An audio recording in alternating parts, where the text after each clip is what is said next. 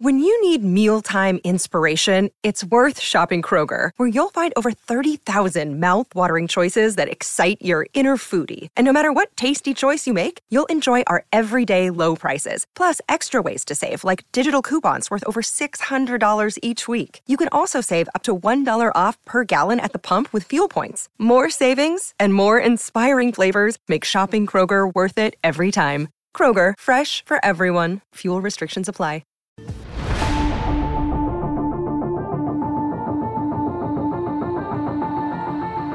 Welcome into the CHGO Blackhawks podcast presented by PointsBet. Use promo code CHGO when you sign up to get 2 risk-free bets up to $2,000, but that's not it. If you make a $50 or more first-time deposit, you'll receive a free CHGO membership. That unlocks all of our great web content, and you'll even get a free shirt of your choice from the CHGO locker. That's 2 bets up to $2,000, a free CHGO membership, and a free t-shirt from the CHGO locker, all for making a $50 or more first-time deposit at PointsBet. I'm Jay Zawoski. Got Greg Boyson to my left, and to my other left, Blackhawks analyst Colby Cohen has joined us in studio. Colby, thanks for coming by, man. It's good to see you. It's good to be here. I've heard a lot about this place. It's been a lot of buzz about you guys, and it's cool to come check out the digs. I was just complimenting you guys on the aesthetic before we got going, so not a terrible place to spend a couple hours. No, it is a cool place for sure. Fun thing about this view, I noticed like literally 3 weeks ago, the NHL Network all of a sudden now has a set where everybody's kind of just sitting in comfy chairs or the brick behind it. I was like, that looks familiar. You're stealing our bit. Well, they've been experimenting for sure, and what's interesting is like sometimes the guys will be like, one guy will be like super casual and dress like, you know, like Scotty Hartnell will come in like super casual, and then EJ will be like trying to be casual, but like he's too old school, and he's still got like one open shirt color with like the gold buttons on it, and you're like, you should probably do the suit thing. It's just the casual thing's probably never going to work for you. Yeah, the day I walk in here and people are in ties, I'm going to be worried that I'm in the wrong office. Yeah, that's it. That's I wouldn't do well. I've been able to avoid that throughout my career. Fortunately, I'm not a suit guy because I have no neck. And not having a neck is not a good feature with a suit. Speaking of broadcast experimenting, it's a good place for us to lead off with you. It's been an interesting year in your seat and in Chris's seat and Kaylee's seat, with you guys sort of rotating all sorts of roles and everything. I think Hawks fans are getting to know you and Chris and Kaylee a little bit more. What was it like this year, kind of with the rotating roles of sometimes you're between the bench, sometimes you're on radio, sometimes TV? What was it like for you to kind of navigate that as the season went on? Yeah, I mean, I think when you're learning a new team, you're learning a new organization, you know, obviously building chemistry with people is really helpful and really useful. And I think that was probably one of the challenges this year, was kind of never really doing the same thing 3 games in a row or something like that. Yeah. But, you know, for me, I think that I've kind of prided myself in being able to kind of fill in and do whatever I need to do. And, you know, I've done a lot of studio work for the Flyers for a couple of years. I've done a lot of game between the bench work for ESPN for the last couple of years, doing all the college stuff. So, you know, radio, this is actually the first year that I'm not doing playoff hockey on the radio. Usually I do it for Westwood One. They don't actually have the rights anymore. It's a totally different group. I don't even know what it's called. So this is the first year. Normally I'd be kind of bouncing around doing radio games in the playoffs, which is a lot of fun because I get to work with, you know, Kenny Albert and Sam Rosen and, you know, Dave, just like all these kind of legendary play-by-play guys. I mean, Sam Rosen has obviously been around forever. Yeah. So I like, you know, feel fortunate, I think, that I get to do so many different things. You know, and get to move around the broadcasts as much as I have. But it definitely makes things a little bit challenging at times, for sure, too, because, you know, you kind of get used to people's cadence, the way that they talk, and you get used to when they come in and out of things, and that kind of helps you improve the show and build on chemistry on the broadcast, which ultimately is what we're looking to do, and give the fans at home a good listen and you know, something that they can, you know, cling on to while they're watching the games. You mentioned chemistry, and it seemed that you and Chris Vosters, who we had here a couple weeks ago, you guys have formed real good chemistry real quick. When you guys are together in the booth, you could tell you guys play well off each other. How did that come about? Did you guys know each other beforehand, or was it just you guys clicked right away? You know what? I think we definitely clicked right away. I think Chris is, a really smart, intellectual guy, and, just getting to know him on the road. I mean, it's really no different than when a coach talks about going on a road trip to bond and spend time with people. And so, we did some road trips early on. They weren't super long road trips, but we got out on the road together. And when you're on the road, you're eating 3 meals a day together. You're preparing together, your pregame skates together.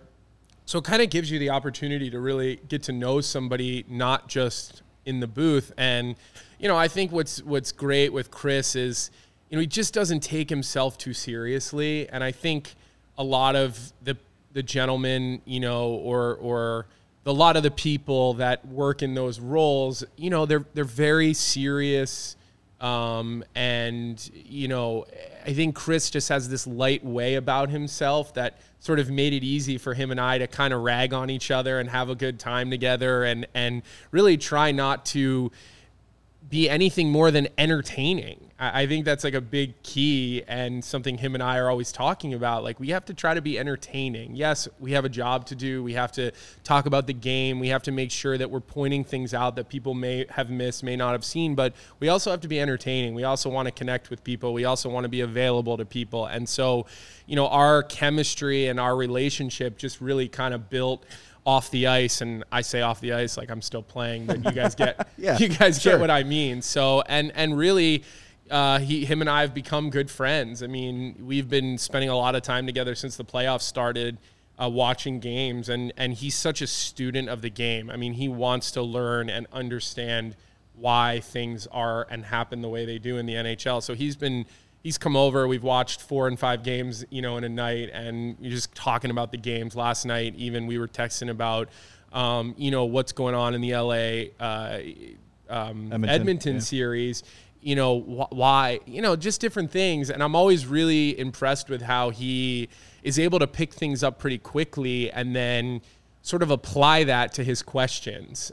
So, just an easy guy to be friends with. You guys met him and you saw who he is. Right. I think that's the cool thing. What you get on the air with Chris is who Chris is off the air. A lot of guys are different on the air than they are off the air, or their personality changes, and that's just not who he is. He is what you get. And so it's really been easy to form that bond and relationship with him. Yeah, the chemistry and also, like, you talk about being entertaining, and that's always a big challenge because there's a certain group of people that just want to hear the action call. There's another group of people that's like, hey, it's 6-1 one way or the other. I don't need every detail of the play. Like, finding that fine line is great. And I always think back to when I think of great moments I remember in broadcasting, be it from a game or a sports radio show or whatever, very rarely is it about the game itself or the analysis itself. It's about those funny moments that happen between the people who are talking that maybe have nothing to do with the game itself. Like we heard so many times when Pat Foley retired, the Dale Talon, the weenie comment he made, that has lived for 25 years. People will always laugh and joke about that. And that, I think that is, for those that don't work in broadcasting like we do, establishing chemistry is sometimes the hardest thing to do. And it seems like right away, not just the two of you, but just the games that we've covered, you have seen the chemistry with Kaylee and Chris and you and Joe Brand and the young people who are now the faces of the Blackhawks broadcast have really seemed to hit it off and they get along well, that bodes great for the audience as this chemistry grows.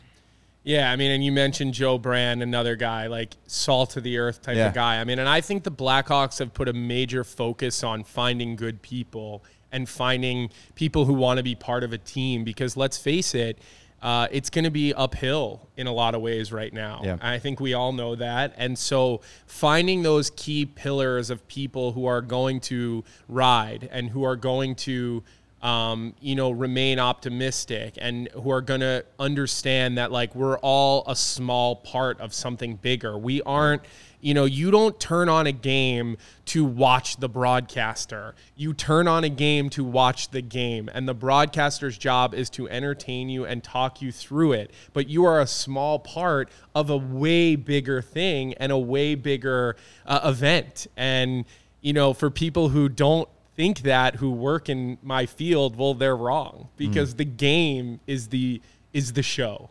The players, the game, the on-ice product. And so our job is to supplement as best as we can, and finding people that are willing to see that, willing to do that, people who are willing to check their egos at the door and be part of something, guys filling in, girls, guys, whomever. Kaylee's here one day, they're the next. Joe Brand's jumping in to do stuff for the scoreboard and the in-arena while hosting our radio shows and doing a great job. And then one day he gets a call and he's doing a baseball game for the White Sox. So a lot of it is just about finding the right people who want to be part of a team and who are willing to, really just understand sort of where they fall in the bigger picture. We got an interesting question here in our chat. You were talking about... oh, no, there's chat. There's notes. It's all live, man.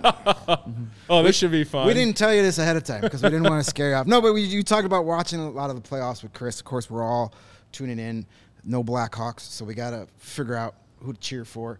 So who are you rooting for here? I mean, I know you got Philly roots, but you got Boston connection. Are you allowed to root for the Bruins as a Philly guy? Here's the thing. People, I did grow up a Flyers fan, like any other kid where I'm from. I had a very close connection to the Flyers as a kid. My mom was very close with the Snyder family. They grew up on the same street. My mom and Craig Snyder were high school and college sweethearts. My mom was drinking from the cup in the 70s in the locker room when they won, because her and Craig Snyder, were they were dating. They were together. They were engaged to be married. They didn't get married.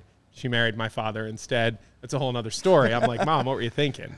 But my road to the NHL would have been a lot easier. Yeah, right. So I did grow up a Flyers fan, but what happens, you kind of grow apart as you start to get closer to being a professional. And when I got drafted, and that changed. Like, part of that childhood fandom sort of dies within you when they skip you or they don't draft you or you go to another team and that's where you pledge your allegiance to. And so, I'm watching the playoffs right now, and for me, it's a lot more individual rather than a team. Like I certainly root to see certain individuals do well, guys that I'm tight with, guys that I've either watched. I think back to when Charlie McAvoy and Matt Grzelcyk came on their visits to BU when I was playing at BU, and we were the ones taking them out and about in Boston to show them a good time.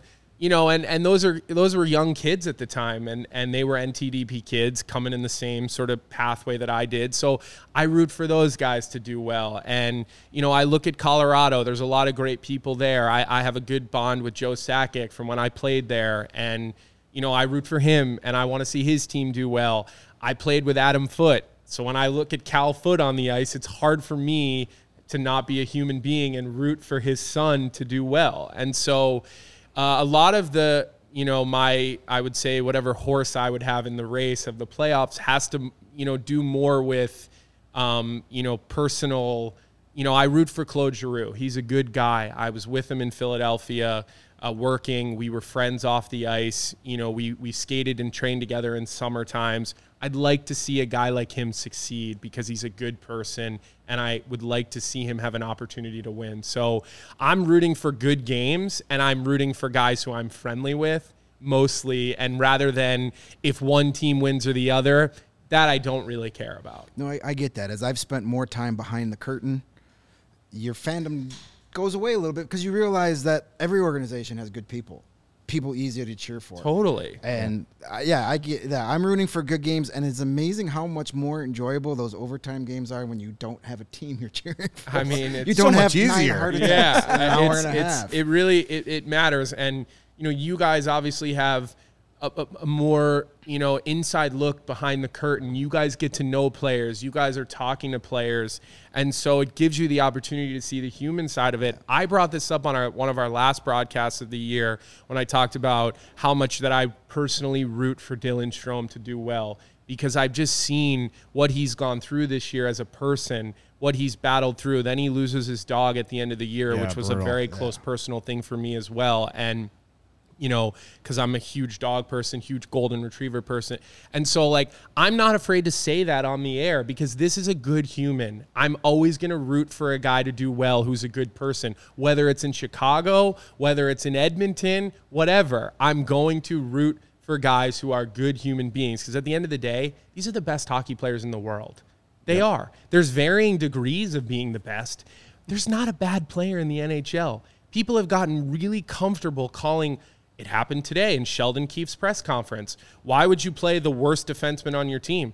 Sheldon Keefe said, who's the worst defenseman on my team? Well, like that's a bold question to state about a player in the NHL and the NHL playoffs. And so, you know, you root for the human side of these things, and you remember when you guys have the positions that you have, when I have the position that I have, these are humans. Yeah. Well, it leads us nicely into some of the hockey conversation, and Dylan Strome has been a guy who's specifically been on our mind as the offseason approaches here. He went through, you know, as you know, the year full of trade rumors and then the firing of Jeremy Colliton, the promotion of Derek King, and then his sort of ascent there. And as you listen to Kyle Davidson speak in the offseason, he hasn't really said yes or no if Dylan's going to be back or not, but when he describes what he's looking for, it doesn't necessarily sound like he's describing Dylan Strome. I think we're on record as saying we would like him back. What do you think the future holds for Strome in Chicago?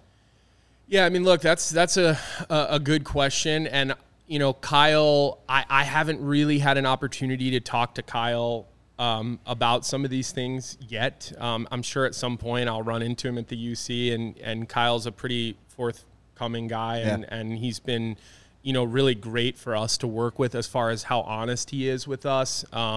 And how much he trusts us and kind of brings us in and explains why we're doing what we're doing, which I think is very unique. That doesn't normally happen. Yeah. But look, from a personal standpoint, I'd love to see Dylan Strome here. He's an awesome guy. I love dealing with him on the professional side. I like him on the personal side. I root for people who you look what he overcame this year. So many guys would have put their tail between their legs and their season would have been over. And for him to, have the character to be a good guy and go through it and then come on the other side, he's going to be in good shape no matter where he goes. I'd love to see him continue to be here. Contractually, they got things they got to work out. You know, obviously being a restricted free agent, you know, Kyle's got management, you know, assets to manage. Right. He's got contracts he needs to look at. So, you know, I'm sure there's a bigger picture strategy that Kyle has in mind when it comes to some of these RFAs and where they might fit. You know, maybe he lets some guys test the open market and then he brings them back. It's really going to depend. I'd love to see him back here just like you guys. There's a reason he got nominated for the award that he did. I did a one-on-one podcast with him this year, and for me, it was the best podcast that I was a part of for the Blackhawks this year. He's just a smart guy who is willing to have a conversation and talk about other things and show you the more human side of it. So easy guy for me to root for and want to see have success. So do you think, I mean, I know you don't, maybe you're not like bros with him or whatever, but do you get the impression he wants to be Absolutely. here? Yeah. Because again, like going through trade rumors and everything, and I wonder how much you credit Derek King jumping in and sort of, I wouldn't say taking him under his wing, but definitely showing some attention. And I think being specific with Dylan about what he needed to change to stay in the lineup every night. Yeah, I mean, I think Derek did an unbelievable job the way he managed that situation. And, you know, look, it's funny because Derek has this personality of this, like, you know, happy-go-lucky guy, and he is. But the one thing that I just appreciate about him is he will take every bullet for his players, you know, every day. And I think there were times this year where he was probably harder on guys than we all were able to see. You know, I get to be between the benches during games, so I get to see things in real time and live. And, you know, Derek holds people accountable like any other head coach does. He will also always protect his players. That is his style. He was a player. He remembers what it's like to be a player. Not every coach, not every GM, I don't think can say the same thing. So I give Derek a lot of credit. I think he treated Dylan like an adult. I think they had some hard conversations early on, and I think that he said, work with me and I will work with you. I'm not asking you to do things I haven't done. I have also been in these situations as a player. There's a relatability there. And I give them both an equal amount of credit for what they were able to pull out and salvage and then some. You know, you can't just say he salvaged his season. He had a really good season. Yeah. You know, all things considered, we didn't score a lot of points, a lot of goals this year.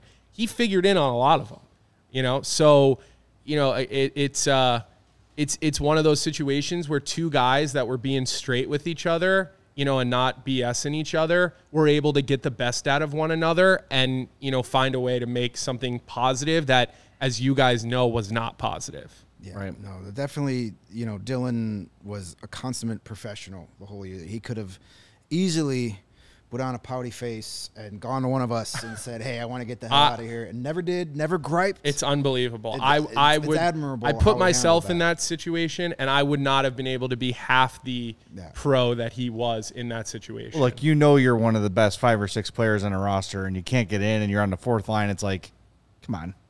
Like, what are we doing here? It's got to be...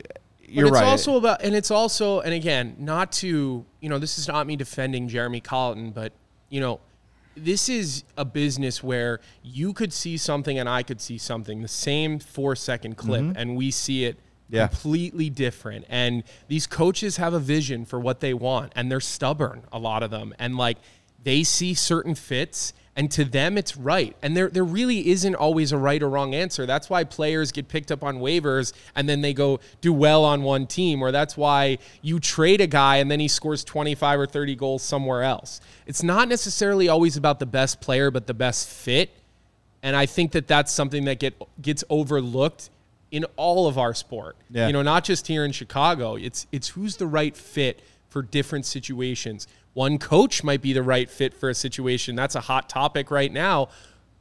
One coach wouldn't be the right fit, even though they may be the best coach, right? So it really is so situational dependent. And again, you just got to give those guys credit for figuring it out. I look at somebody like Anthony Duclair is that example, Great who bounced example. around, couldn't really. Then he gets to Florida, where he's probably lower on the depth chart than he was in other cities, and it just clicks for him. Say the same thing about Ryan Hartman in Minnesota. Yeah, absolutely. Took him How many teams did it take? And I know everybody wants to beat up the Hawks right now. We had Ryan Hartman. Sure. Nobody shed a tear the day exactly. he got traded. Nobody did. And he was in Philly when I was in Philly, and people were like, what? Yeah. Wait.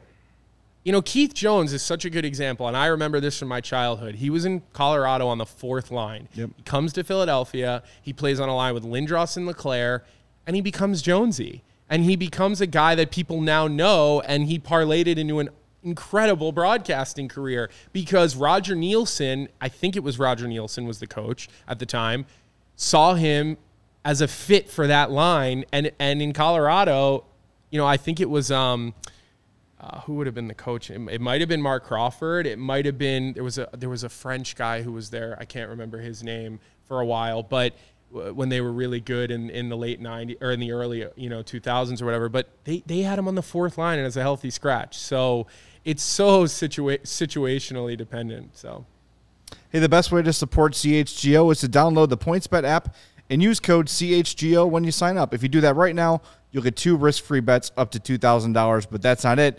Make a $50 or more first-time deposit, and you'll receive a free CHGO membership, which unlocks all of our web content, and you'll even get a free shirt of your choice from the CHGO locker. That's $2,000 in free bets, a free CHGO membership, and a free t-shirt from the CHGO locker, all for making a $50 or more first-time deposit at PointsBet. They're your home for live in-play betting, and it just got even better. Introducing PointsBet's new feature, Live NBA Same Game Parlay. For the first time ever, you can build the perfect live NBA Same Game Parlay only with PointsBet. Want more? You can also boost your live Same Game Parlays. Watch live, parlay live, and boost live with PointsBet. And remember, online sign-up is available now in Illinois, so start to finish from your phone, you can sign up with PointsBet. So what are you waiting for? Once the game starts, don't just bet. Live your bet life with PointsBet. Gambling problem? Call 1-800-522-4700. I want to get back to a little bit of your part of things. I saw you bristle a little bit when we mentioned the chat. We live in a day and age where you're expected to be on social media. We're expected to be on social media. It's kind of part of the gig. How do you deal with the real-time feedback that you get in-game, after the game. People are very bold. There really is no feedback. That's the thing, is there's very little feedback. First of all, I don't see anything in-game. Good move. Early in the year, I would try to look in-game to interact with people, and that was kind of my whole goal when I came here, was to interact with everybody and really try to, hey, if you have a question during the game, I'll answer it if I can.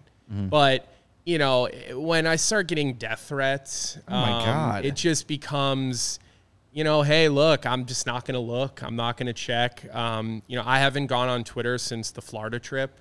I just was like, if you want to talk to me about something and you want to ask me a question, like, I'll always answer. I'll never look at a question as a stupid question ever, because people want to learn and understand. And the reality is most people have no idea what's going on behind the scenes of a broadcast, voices in your ear, people telling you things. I mean, at one point someone was like, it's really annoying that you copy Eddie Olczyk's promos. It's like, well, geez. You mean the ad copy? Exactly. Yeah, right. It's like, well, that just shows the lack of understanding for what we do, because, like, somebody hands you a card, you read it, and you move on. Pause for the Taco Bell bell. Exactly. Like, those are things that the marketing department and the sales department come up with. We have nothing to do with that stuff. So the first and the early part of the year, I wanted to make a point to make myself available. I thought that was really important, being a new person in a market where people don't know who I am.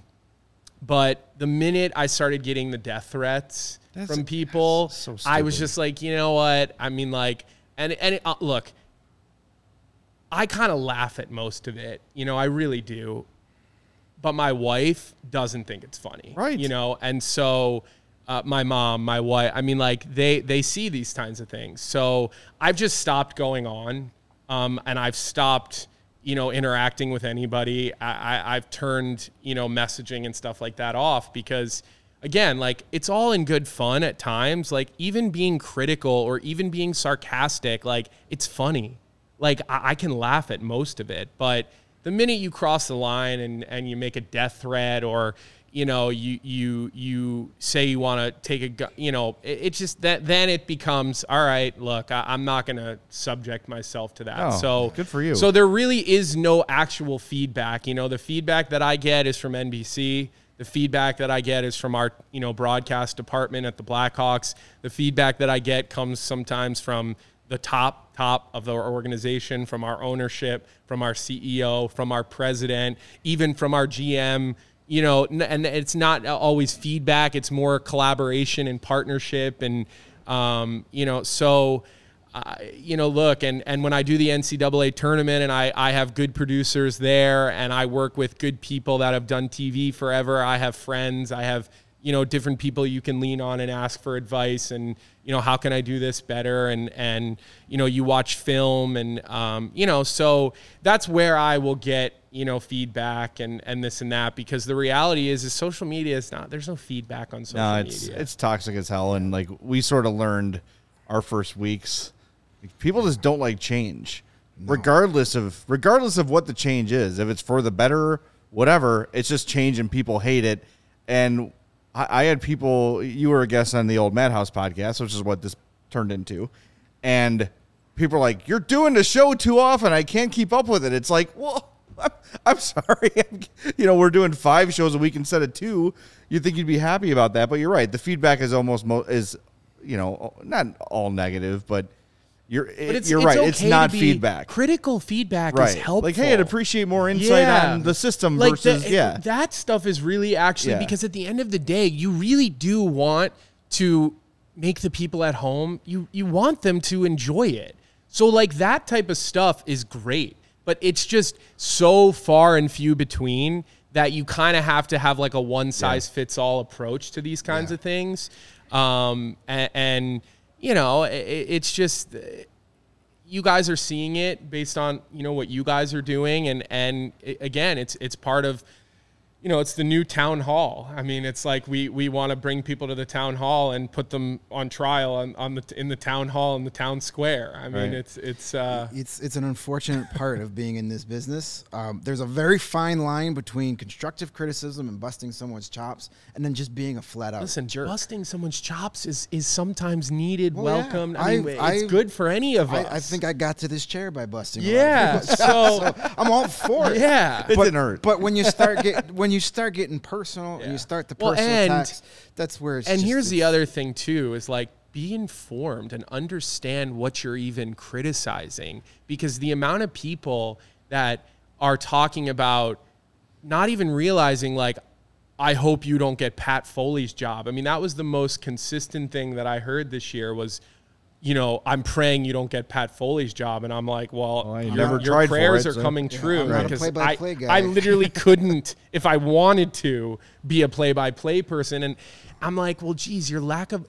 Are you just yelling to yell? Pretty much. You know what I mean? And so That's why Al Gore I invented would the say, internet. like, if you really want to talk to me about something and approach me about something, there's a great way to do it. And it's just to, like, act like a normal person and, like, just act like Yeah, a exactly, normal right? You said it earlier about the human element when it comes to players. When I talk about Dylan Strome, and there's a human element to the people that cover the game too. That people just think it's just a Twitter account I could yell at. Well, there's a human being behind that, and I think that was part of the reason we were excited to get both you and Chris in here, because you guys have been thrown in a tough situation. You mentioned Pat and Edzo, two beloved, longtime guys here. And, of course, you're going to get a lot of the knee-jerk reactions. You're here to take their jobs. Well, that's not how this is going at all. You're not these evil guys from Castle Grayskull looking to plot and take overthrow the regime. So that's why we thought it was important to get you guys here so the fans could see the human aspect of the people who cover the game as well as playing, because that's important too. And kind of building off of that is, like, you did get to spend a season with Pat Foley, with Eddie Olczyk. I mean, these guys are as good as it gets when it comes to hockey, covering the sport of hockey. So what kind of things were you able to take, just either just watching those guys or having conversation with those? Because I know those are two guys that love to take the next generation under their wing and kind of say, hey, let's go have a beer and talk shop. So how was it working with those guys? Well, the thing that I think was cool for me this year was the games that I got to physically do with Eddie. We've all watched Eddie do this for a long time. We've all watched Eddie become the best at this for a long time. And, for me, getting to do games with him was what I kind of was most looking forward to when I came here, because it's a challenge. And in the way that a player gets challenged when they get put on Patrick Kane's line, because you better bring it. And you better have something interesting to say. And you better find something so different and minute, because he's going to find most things. So you better find a way to add, and you better find a way to see things that he maybe missed, but which isn't much. He's great at seeing everything happen in real time and let it run through his brain and watching how he kind of gets in and out of those things. So, look, I can say it was a little bit of a strange year in the fact that, like, Eddie and I weren't really on the road together. Pat and I weren't really on the road together. If you guys noticed, I really didn't work much with Pat this year. When Pat was doing games, it was usually other people in there doing it with him. We did Fleury's 500th game together, which was so cool just to be there for Flowers' 500th win. Not game. But other than that, we really didn't do games together. So... we didn't really get to spend that kind of time on the road, having beers and doing that kind of stuff. But, Eddie was when I first got hired, we had a couple of really good conversations. I known Eddie, go back to when I was probably like 15, because he had Eddie Jr. is the same age as me, and played at UMass. I played at BU. Like, there was, we were at the U.S. festival camps together when we were 14 and 15 years old, and Eddie was there watching his son, even would coach sometimes the team that they would take overseas, the select team of players that weren't the NTDP guys, they would sort of take the next group. And so, like, Eddie was around, and so kind of got to know him there. And it was definitely, like I said, like, getting to work with him is really the best lesson for me, because it's a challenge in a good way, because it forces you to be really on top of things, and it forces you to be like so mentally dialed in during a game, because again, he catches almost everything. Like, he could be looking at his telestrator, but somehow out of the other corner of his eye, he saw a puck get deflected. You know, he's got a great eye for this. He's obviously got the coach's brain. So he's looking at it probably more as a coach than as a player. I mean, look, I don't want to put words in his mouth, but I feel like he very much has that coach's brain on him. When you hear him talk about the broadcast, when you hear him, for me, I'm thinking more of it from like the player brain, just because like I've never coached or ever wanted to coach or ever, you know, been in those types of roles. So I think just the actually getting to work with them was probably the part that helps the development the most. And I think it'll probably be a pretty regular thing next season to be working with Eddie, you know, with him being in the booth and me being down between the glass. So, you know, I think that will be another opportunity for me to continue to get better in that role. But the other thing too, like with his TNT schedule this year, you know, they did all those late night West Coast games in the beginning of the season. So again, like his travel schedule was kind of clunky because he would have to leave on a Tuesday morning. So we would kind of lose him for a Tuesday and a Wednesday and a Thursday. So like we just didn't really get the opportunity to do the like, you know, and then COVID, we weren't even allowed to leave the hotels and stuff like that. So I kind of wish we would have had more opportunity this year to do that kind of stuff. But, you know, luckily, like, you know, next year will probably be different. Hopefully we're not dealing with COVID restrictions. Yeah, seriously. So we'll get to spend more time together, you know, on the road and, you know, being able to have those moments where I get to pick his brain or ask him, hey, like, what do you think of this player from like your point of view? And because again, he has the coach's brain. And I think that, you know, that's a different lens than I can look at things through. What's your favorite role? Is it the between the bench role? Is that your favorite? It's hands down where I like to be. I mean, I've always liked it. I felt kind of early on like this is my favorite spot. Like I'm happy and like the most energy and dialed in when I'm down in that role. You know, even if it was a 2-person booth, like if Eddie's away and I would still probably next year request if I could be downstairs, because it's just there's just something about the energy of being down there. And I think that it just gives you, it constantly reminds you and gives you an appreciation for just how hard it is on the ice. Because in the press box, in the 200 levels, things look slow. There's a lot of room out on the ice. If you guys have ever sat on the glass for a Hawks game or any NHL game, you know there's no room on the ice. Yeah. None whatsoever. So it just is it's my favorite thing. I mean, I like it hands down the most. It just goes to show that you need a competitive edge in the broadcast booth as well as on the ice. And if you want to start your day with a competitive edge, Strava CBD coffee is a game changer and has helped thousands of people, including 2 right here, improve their overall wellness and quality of life. Strava delivers delicious, fresh, roasted specialty coffee infused with organic, broad-spectrum CBD. CBD from hemp doesn't make you feel high or hungry, but it does offer you plenty of benefits that can help you, like feeling alert and focused without the jitters. Live your day more balanced with less anxiety and fewer aches and pains, and who the hell doesn't want less of that? Plus, including CBD with your daily routine can even help you enjoy a more restful sleep so you wake up feeling your best. And the best part is not only you're getting all those benefits from CBD, but you're getting fresh, delicious, small batch coffee shipped directly straight to your door. And CHGO listeners can save up to 25% off their entire purchase when you use the code CHGO25 at checkout. That's 25% off your entire order at StravaCraftCoffee.com when you use the CHGO25 code at checkout. And if you already love Strava, and you should by now, you can subscribe and save by joining the Strava Craft Coffee Club. That's where they put you in control. You can order all the flavors you love and have them shipped to your home or office on your schedule. It doesn't get any easier than that. Had Strava on the way down today. Fantastic. It is. I feel like I'm having a good show. I give it all to the coffee. And hey, it's Monday on the CHGO Blackhawks podcast. That means we're with our buddy Kent Sinson of the Sinson Law Group. After over a decade of prosecuting homicide cases as an assistant Cook County State's attorney, he opened his own firm over 20 years ago, specializing in all forms of personal injury cases. If someone's negligence has you injured, out of work, whatever, if someone's been harmed in a nursing home, anything like that, a slip and fall case, Kent is your man. His firm's results speak for themselves, with millions recovered for their clients, and the Simpson Law Group charges no fees unless they win for you. So call now for a free consultation, 312-332-2107. Don't go off sides, go top shelf. Call now, 312-332-2107, or visit SinsonLawGroup.com. That's SINSON. All right, Colby, as we approach the offseason here, well, the offseason's underway for the Blackhawks.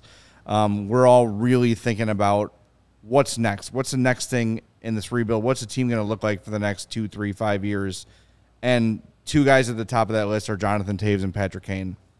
And, you know, we saw both of them, probably more Toews than Kane, show a little frustration with the process of losing night after night and going through a rebuild. Where do you see their futures with the organization? Do you see them back next year? And do you think you could see them, you know, if Kyle, and he has flat out said it's not my job to sell them on a rebuild, but if he can sort of convince them that, hey, we would like you to be part of this, do you see those two settling into a kind of mentoring role? Yeah, I do. I mean, I really do. And I think that that's a really good point. I'm kind of glad you said that, is because you're right. It's not Kyle's job to convince them to stay around. I think what Kyle has to do and do really well is communicate with them and explain to them clearly what expectations are, because you've got two guys that are, you know, living legends in this city and in the sport. Yeah. I mean, these are two Hall of Fame players. They're obviously at different stages of their career. They bring different things within the dressing room. And I do think that, you know, there is a place for winners and guys who have, you know, played hundreds of playoff games and worn letters on their sweaters, and they've played with guys from multiple generations. I think that's a really important thing, because I think you need players who touched, you know, that last generation of players, the guys who, you know, Patrick Sharps and Seabrook and Adam Foote and Joe Sakic, like the guys who maybe when Kane and even me, or, you know, we're all the 2007 draft, and I think Toews would have been the 2006 draft, I believe, right? So when those guys first came into the league, they were at the end of Foote, Sakic, you know, I'm thinking of maybe who would have been in Philadelphia, you know, guys, you know the players, yeah. Right? And so it's important to have players on your team during a rebuild who have touched multiple generations, because I think you can take from the older generation a little bit, you can take from the younger generation a little bit, and you can kind of find, what do we need to do now to make this work? How do we build the right foundation to sustain success here in Chicago? So Patrick Kane had 95 points this year. Yeah. So you score 90 plus points, there's a spot for you on any team. I think that, for him, it's what do you want? You know, I think he and Johnny both have probably earned the right to be partners in what their futures are. And, you know, again, I'm not privy to those conversations, and I know Kyle had some initial conversations with those guys, and I think they're going to have more conversations, and there's buzz and chatter about what those conversations have been like. I'm not going to speculate, because honestly, at some point, I'll just ask.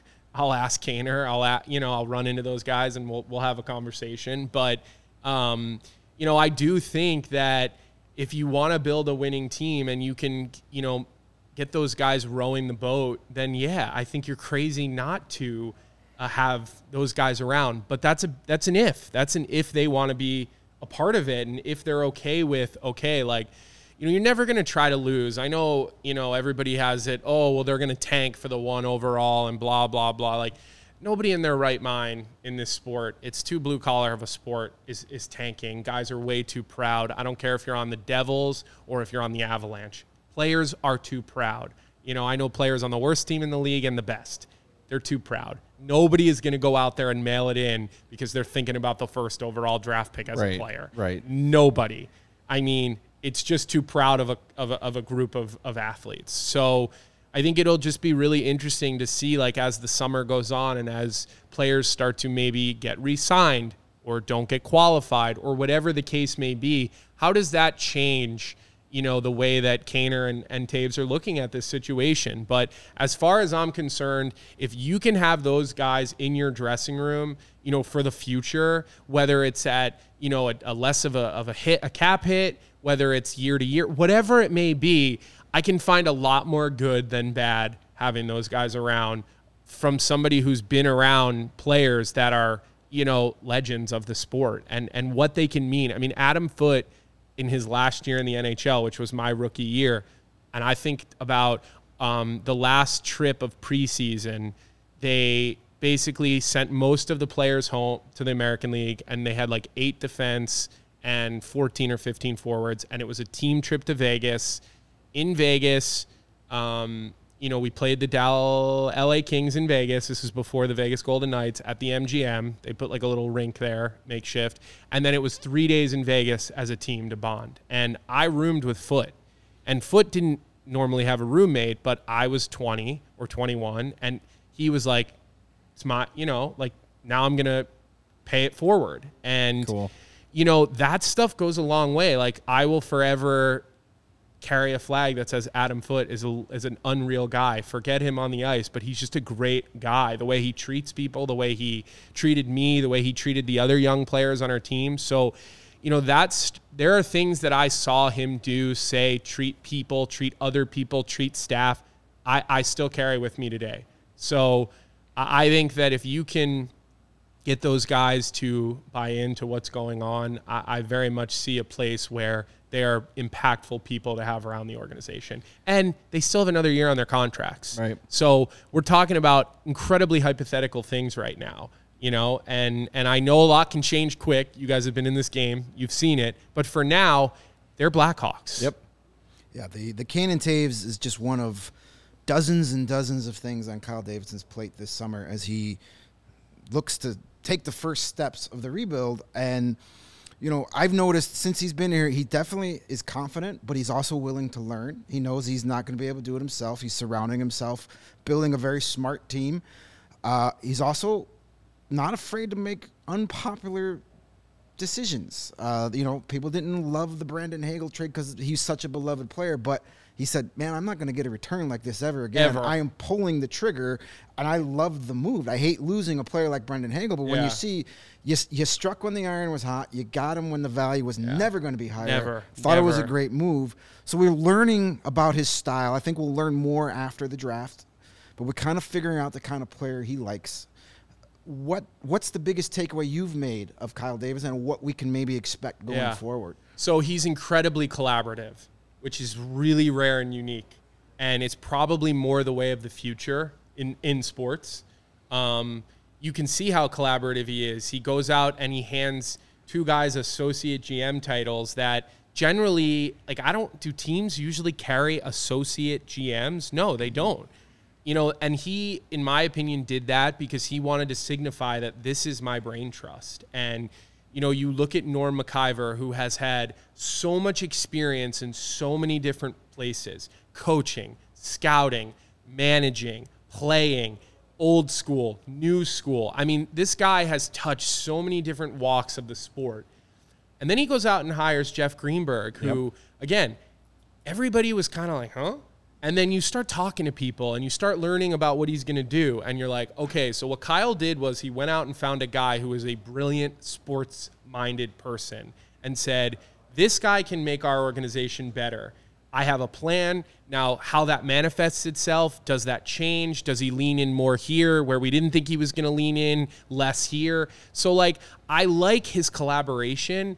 And from kind of talking to people within the organization and talking directly to Kyle, I think that that's something that he's going to continue to do. He's not going to sit there and say, I don't care if my whole scouting department thinks it's this. I want that because I've seen him 1 or 2 times. Kyle's going to hire good people and then let them do their jobs. And I think that that's kind of a new, I don't want to say it's a new theme in the organization because I was not here under the old regime or group, but that's a big Danny and Jamie thing, in my opinion. They want to hire good people and then let them do their jobs and be collaborative. And like, I've had so many conversations with Danny and Jamie throughout the season where they were asking me questions because they were things that were either broadcast related or hockey related. They weren't screaming and yelling, why this, why that. It was, let me understand this. Can you explain this to me? And I think Kyle has a lot of that in him. I really do. I think he's, knows what he doesn't know. And I just think that that's so rare for a coach or a GM. And I think Derek King was like that. Derek knew what his strengths were. He knew what his weaknesses were. He was honest and open about that. Like, most of the time, these high-level guys in hockey know everything. Just ask them. They'll tell you. Yeah, right. You know what I mean? So Yeah. I think bringing in this group of individuals that are collaborating together and they're really like working at this stuff together, not, oh, hey, Norm, I just traded away Brandon Hagel for 2 first-round picks. I would be willing to bet those two had a lot of conversations, or whoever, head of player personnel, our scouts who watch Tampa Bay, our pro scouts, who do we like there? Do we like these players? Like, these are conversations that I have a lot of faith and trust that Kyle is having, and I just don't think that happens in every organization. I think a lot of times you get people at the top that, are running a little more of a dictatorship and a little less of a democracy or a republic, whatever sure. However you want to refer to it. And so that's what I've noticed most, to answer your question, Greg, is like, he's not afraid to take advice and have conversations. And I just think that that's probably going to serve him in the long run. And help him build out a really great team. I mean, the best sports organizations in the world are not just run by one person. They are run by a team of people on the business and the hockey or sports side that know how to work together and really kind of kick ass in all their different departments. And like any sports team, the three of us are on a line and we all have a different strength. We're probably going to have we'll have a good line. Right? Because we all can do something a little bit different, but if you're trying to do my job and I'm trying to do your job, we're just running into each other out on the ice, and we're just going to end up duplicating, wasting time, wasting energy, and probably at the end of the day, not getting it done. Well, I've been really impressed with Kyle Davidson's seeming long view on this rebuild. Like, he's not just thinking a month ahead or a year ahead. He's really looking 5 years down the road. But some big news in hockey today that could affect that. Barry Trotz fired by the Islanders, one of the most respected coaches in the league. Speaking of dictatorships. And we've, of course, all day we've been taking calls from, tweets and stuff from people saying, the Hawks should hire Barry Trotz. What are your thoughts on him? What do you know from dealing with other players? What is his reputation as a coach that we don't see in the standings, we don't see, on the ice? What's going on behind the scenes with him as far as you know? Yeah, so I've dealt with him from a media standpoint because I've done Islanders playoff games on the radio the last, couple of years. So I've done some interviews with him and talked to him a little bit. He's okay to deal with in that regard. He's certainly not Derek King. Few people are. Exactly. I think Derek is so special in that regard and so generous with his time. And he just treats, Derek treats us the way he wants us to treat him. And that's just rare. Look, obviously Barry Trotz is a great coach. He's a tactician. He's a guy who's known for teaching teams how to play defense, tight defense. I think he probably overachieved with his Islanders teams. And then the problem, though, was like this year, I think his voice grew tired in the locker room. And with guys like Barry, if you don't win quickly, you lose the room. And I actually right away texted, and I'm not going to give his name, but I'll describe the player, and you guys can do it all you want. One of their very, very talented young defensemen. And he said, because I said to him, like, what happened? And he said, his voice lost the room this year. He really did. And when you're not winning and you have a coach that has that type of personality, you do see them lose the room. So you're saying like a kind of a grinding, always on message, always serious, always intense. And you're just kind of got that running commentary sometimes of negativity, and that can wear players down. Interesting. And again, when you're winning, nothing matters. Like, you do what they say because we're winning and it's working. The minute you're not winning, becomes really difficult. And I had coaches like that. Bruce Cassidy is a great example of, he's one of the brightest hockey minds I ever played for. He is as good as I've ever been around at watching video, coming up with a game plan, But man, the way he kind of had that running commentary about players when you're on the ice and you come back to the bench and your D partner's like, you should have heard him while you were out there. Like, you know, you better win. And if you don't win, and he's won in Boston and he's survived, but you have to win when you're that type of coach, because if you don't, you know, you do lose, you know, your voice wears players down. Now, look, at the end of the day, he's a successful, proven track record of a coach. Do I know or think he's the right fit for here? I don't know him well enough, so I'm not going to sit here and pretend like I have the answer to if he should be the guy. He's obviously an interesting candidate. He's won a cup.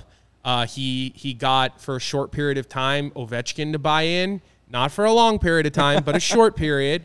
He got some buy-in from Matt Barzal. You know, is he going to get buy-in from Kaner for the next 5 years? Do you know what I mean? So you got to kind of look at these different things and wonder, how do personalities match? Where are we at? And who's the right fit? Is he going to be maybe the best coach based on resume available? Probably. But is he the right fit for the Blackhawks right now? I don't know the answer to that. I'm not saying yes and I'm not saying no, but you know, I'm sure people are up in arms today like, we need to hire Barry Trotz today or tomorrow, or this is a total failure. I completely disagree with that, because again, it's not about these guys at coach. They're all good. Yeah. You know, they all know different things, right? Some are motivators, some are tacticians, some are X's and O's guys, you know, some are button pushers. Who's going to be the right fit for what we're looking to do here? Develop young players. Okay, be patient with young players. Teach the young players details. Know when to pull a young player back. How do you get our older players to buy in and mentor a young player? That's the kind of guy we need here in Chicago. And so, again, I don't have the answer for you guys, but it's, you know, it's certainly on the top of everybody's mind. Well, that insight is great. I mean, that's something that you can't look at a stat sheet and you can't look at a record book and say, okay, well, it doesn't show.